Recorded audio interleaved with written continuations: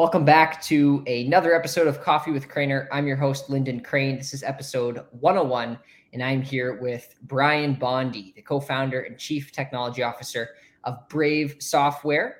And he is a mastermind of software developing, and he's going to talk a little bit about in a bit what Brave is all about. Prior to this, he was also a software developer lead at Khan Academy, former senior software engineer at Mozilla Corporation. And when he's not working, he's running.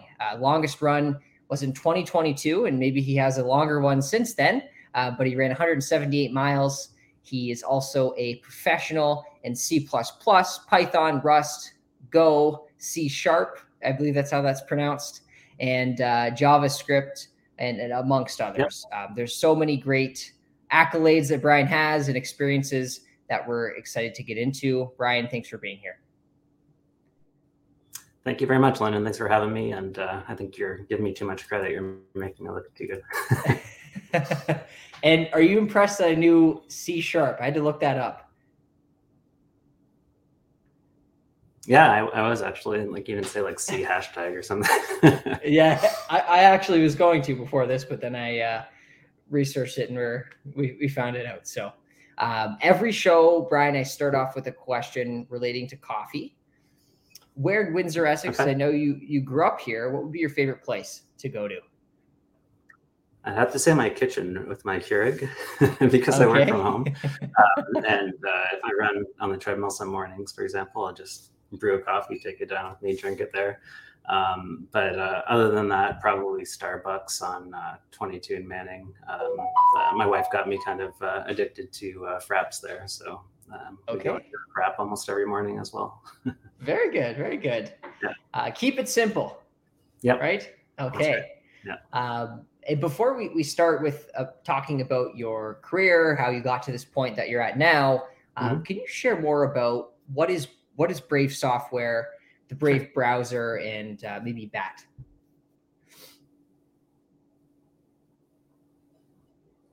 Oh, can you hear me okay? Yeah, sure. Just so you know, I'm getting a little bit of lag with you when you're talking. So if something sounds a little bit weird, then yeah, it's okay though. I got the question. So yeah, Brave is a suite of products we've been developing for the past 8 years, I think. So it includes a browser, a search engine, a cryptocurrency wallet, and then a bunch of other services. Like we have news, Brave Talk product, which is kind of like a Zoom type product. VPN, and a self-serve ad system as well. The browser itself is the first thing that we developed, and the biggest as well. It has pretty close to 58 million monthly active users. So that's like a user that has used the browser at least once in a month, and 22 million daily active users. So that's a user that uses it every single day. There's 2 million subscribed creators, and I'll maybe explain more about what that means later. And I guess the ratio for monthly active users to daily active users is about 2.5 to 3, which is a good ratio. Shows that like a lot of the users are actually engaged in using the product. So the browser itself, kind of the whole thing about it is that it's a privacy-based browser.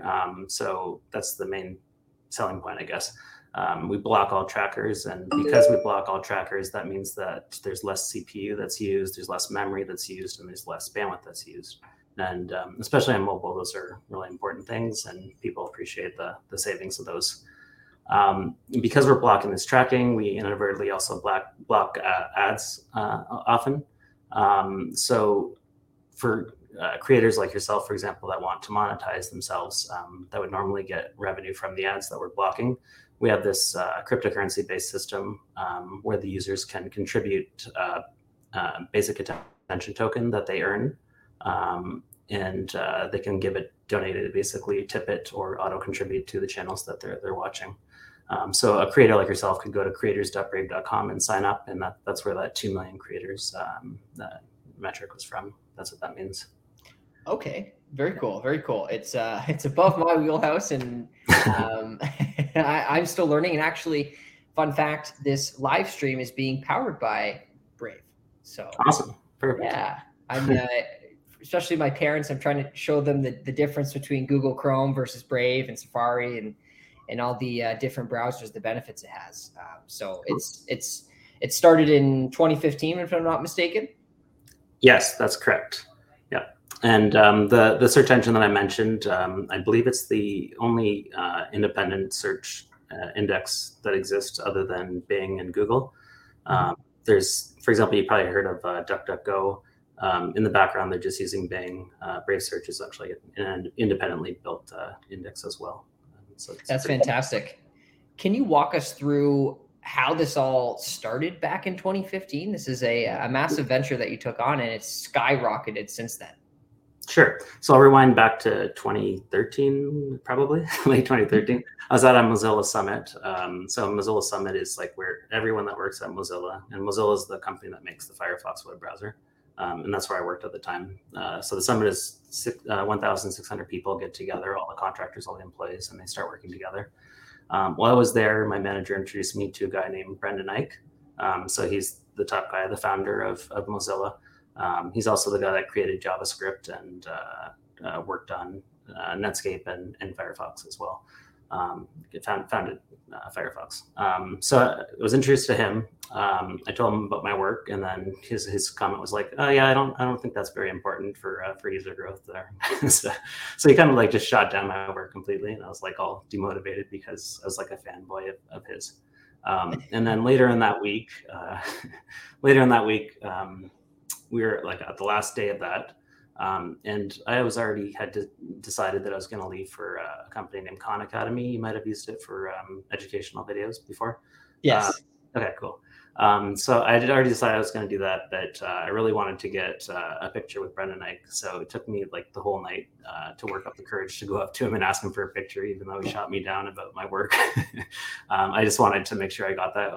I was like, I'm probably never going to see this guy in person again. And it's a really cool opportunity to be in the same room as him.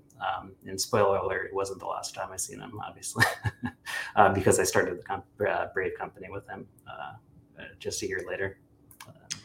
Yeah. So how did you do that, right? So you got shot down. How did you eventually begin to be a co-founder with him in a massive company now? Sure. Yeah. So when I was at Mozilla, I did like a ton of work. I was probably like one of the top people that were pushing out code and fixes and features and performance improvements. And I would always blog about my work. So my name got out there. I later learned that I made a spreadsheet that he's maintaining of top talent. So when he wanted to do a new company, a new startup, he looked at that, and he originally contacted me just to be a contractor to work on the product. But I had a lot of know-how and a lot of ideas, and we got to talking in emails back and forth. And eventually, probably after like 2-3 months of talking and several dozen emails, he offered for me to be a co-founder there. And what would you say it was about you that got him to eventually listen? Because this is, I think, helpful for young people like myself that perhaps are looking to get into a certain role, but it's a tough challenge. It's an uphill battle to eventually speak with the CEO and pitch their idea. What was it about you that really got his attention? Well, I think the reason he probably reached out to me originally was just because my name was out there.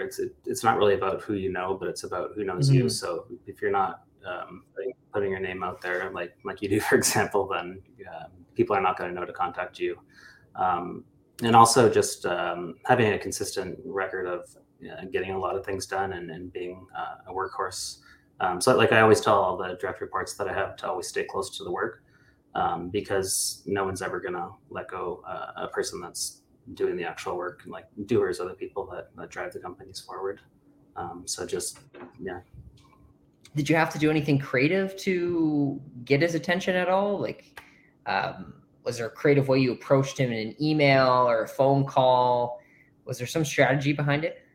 No, actually, there's a longstanding argument between my brother Joe and I, and he always says like, you need to learn golf, and golf's so important because so many business meetings are made when you play golf. And I was just always like, no, it just matters what you know.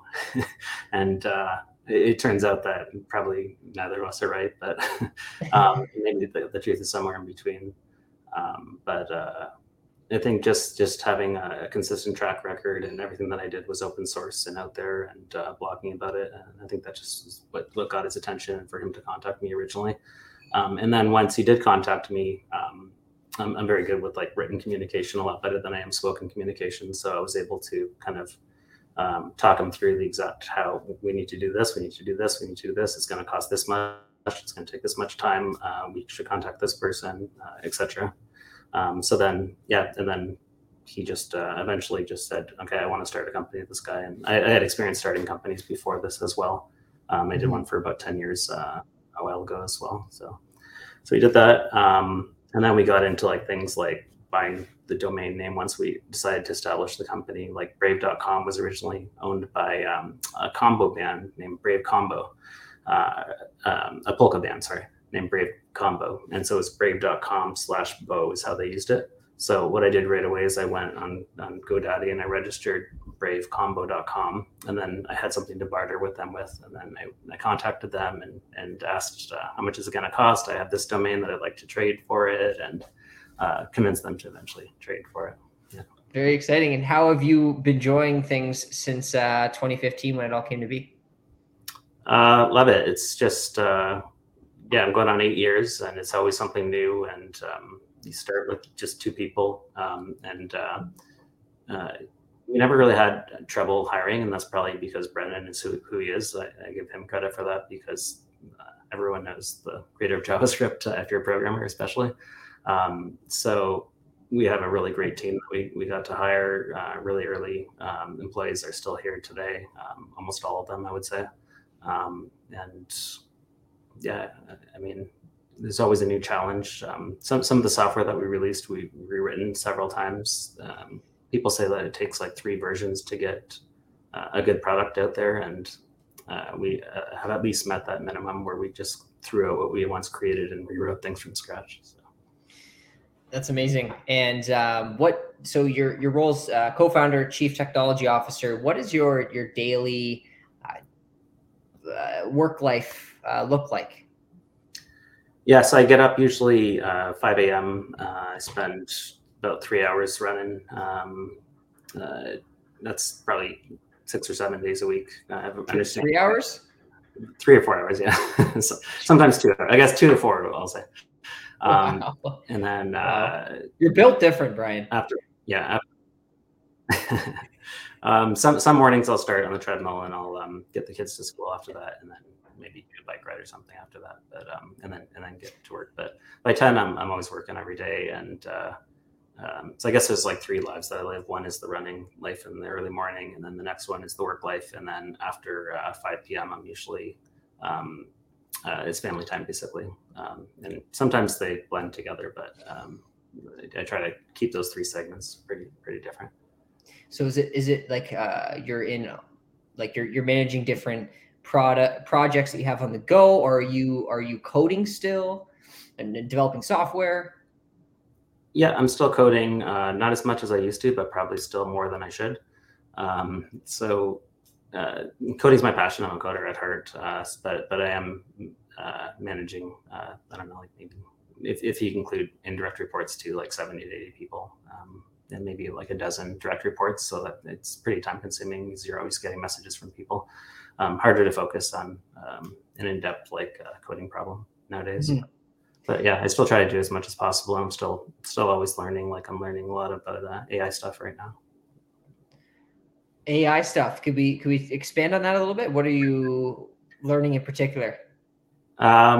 More, I knew about like machine learning algorithms, like SVMs and different algorithms like that. More, I'm branching out into neural networks. Sorry, give me a second. Sorry about that. I'm branching into neural networks, like convoluted neural networks, recurrent neural networks, and just trying to get the experience. Like I said, you always want to not just learn from books. You want to really work with the code when you're a programmer, or when you're doing this work with different data sets, and try to with neural networks, you have a bunch of input data, and you're trying to predict an output target value, basically, with new data that the algorithm's never seen before. Well, for all the computer programmers that are watching, I imagine they're glued to the screen with this talk. Like I mentioned, I'm in sales, so it's a bit different than what I see on the day to day. I just want to jump into this big picture. Where do you see AI, things like Chat GPT, the new technologies being released? Where do you see that taking us? So it's definitely going to be disruptive, I would say. There's going to be like a lot of jobs replaced, and the rate at which this innovation is happening is only increasing. So pretty much to a point where it's a little bit scary. The current models are only trained up to, for example, 2021, but the next set of models that people are going to be releasing will be able to self-train, browse the internet, do actions, have plugins with different data sources, things like that. If you've used like ChatGPT, for example, you've seen that it can author papers very well. It sometimes does make mistakes, but it overall is pretty amazing, the amount of things that it can do. So that's probably where I see like the next set of tasks for Brave is to really embrace AI in the product. And ideally, well, I would say its requirement is to have the same kind of privacy benefits that the other features that we have is, because we want to keep it a privacy-based company. Mm-hmm.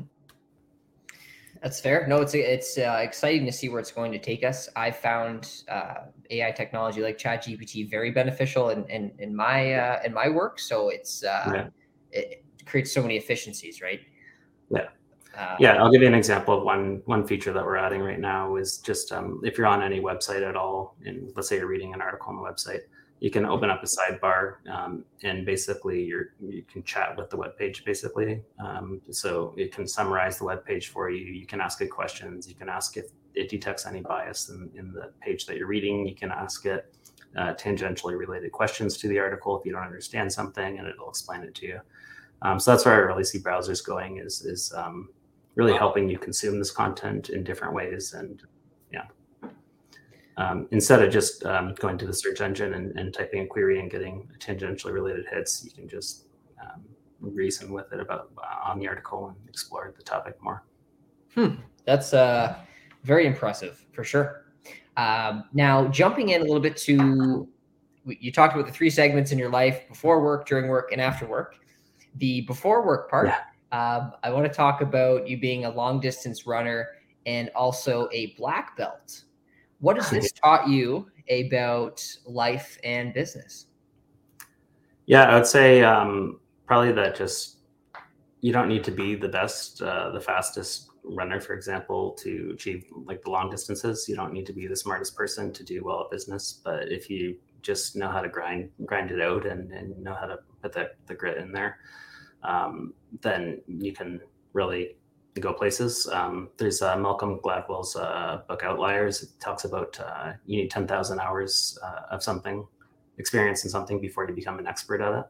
I definitely haven't met that bar for programming, maybe a couple times over. But for running, I'm not sure if I have, probably not. But I don't consider myself an expert in either of those things. I think as you learn more, you need to stay hungry, and there's always more to learn. And as you learn more, you realize that there's so many different branches of the topic that you're kind of going deep on that you can kind of specialize in any different way. And there's always more to learn on different branches of the topic.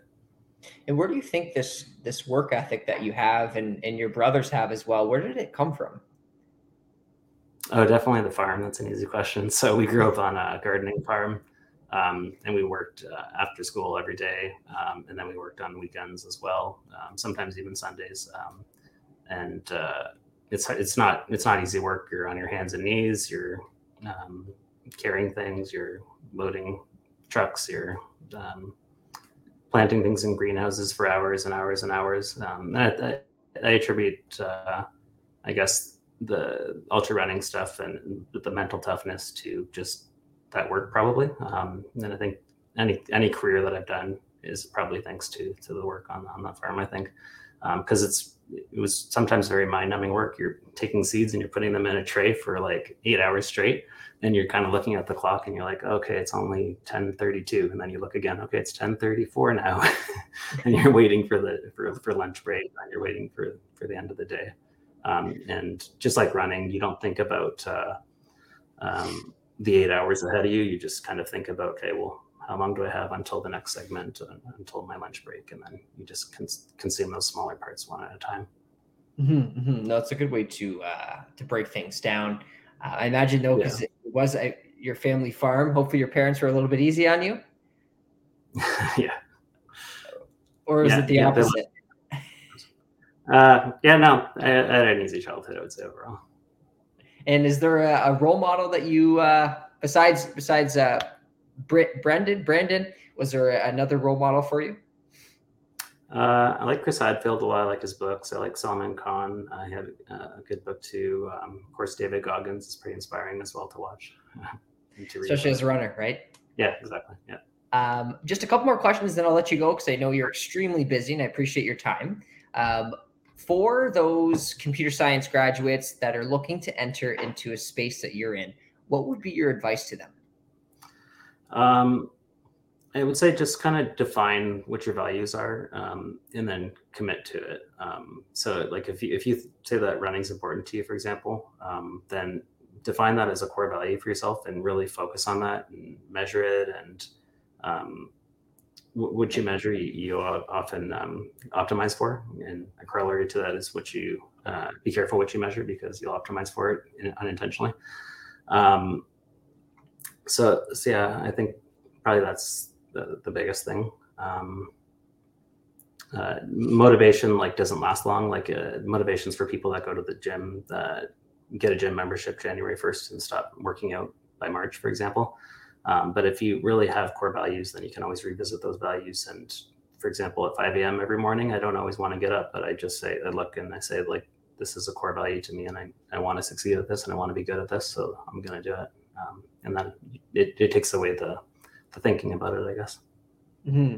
And those students that perhaps are would you recommend that they go like you did, you worked for a few companies, had a startup, or do you recommend if they're looking to have a startup, just jump right into it? I would say it's definitely a good idea to get experience, because otherwise you're going to be doing things non-optimally. I actually I had co-op, I guess, in university, but then I went right into business. And I definitely learned a lot from the follow-up companies that I went to. I think that's probably a better path, is to work with people that that know what they're doing, and then you can always branch off later if you want to. And my final question for you, and I thank you for the advice for the computer science grads, because I know I have a few listeners that were interested. What is next for Brave Software? So I think just what I talked about earlier, and just really allowing content on your browser to be consumed in different ways, content on search engines to be consumed in different ways, and really being the user's agent. The browser is a user agent, and user wants to consume content, and we should present it in the most consumable way. And is there company growth that you're looking at? Are you trying to hire more employees? I guess the North Star metric is always daily active users. So we just want to optimize for more and more people using it. Employee count, I'd be perfectly happy. We have about 150 maybe people right now. Okay. Yeah. I'd be perfectly happy if it's to 150 forever. And actually, the smaller the better, I think. But we'll inevitably probably grow in employees over time as well, though. That's exciting, and I think it's even cooler that you're from Windsor, Essex, and started this company. That I was out for dinner with a friend, and he was on Brave, and I said, "Did you know that the founder of this company is from Windsor, Essex?" They had no idea, because you're super low key, Brian, and you I don't think you're out there screaming from the rooftop that you founded Brave, but I think it's something that you should definitely talk more about. I mean, this was a great conversation, and there are so many computer programmers that are looking up to you, and I just appreciate your advice today. Awesome. Thanks so much. Thanks for everyone watching. If you missed this episode, visit coffeewithcrainer.com to rewatch. Thanks so much, and we'll see you soon. All right. Cheers. Thanks. Bye.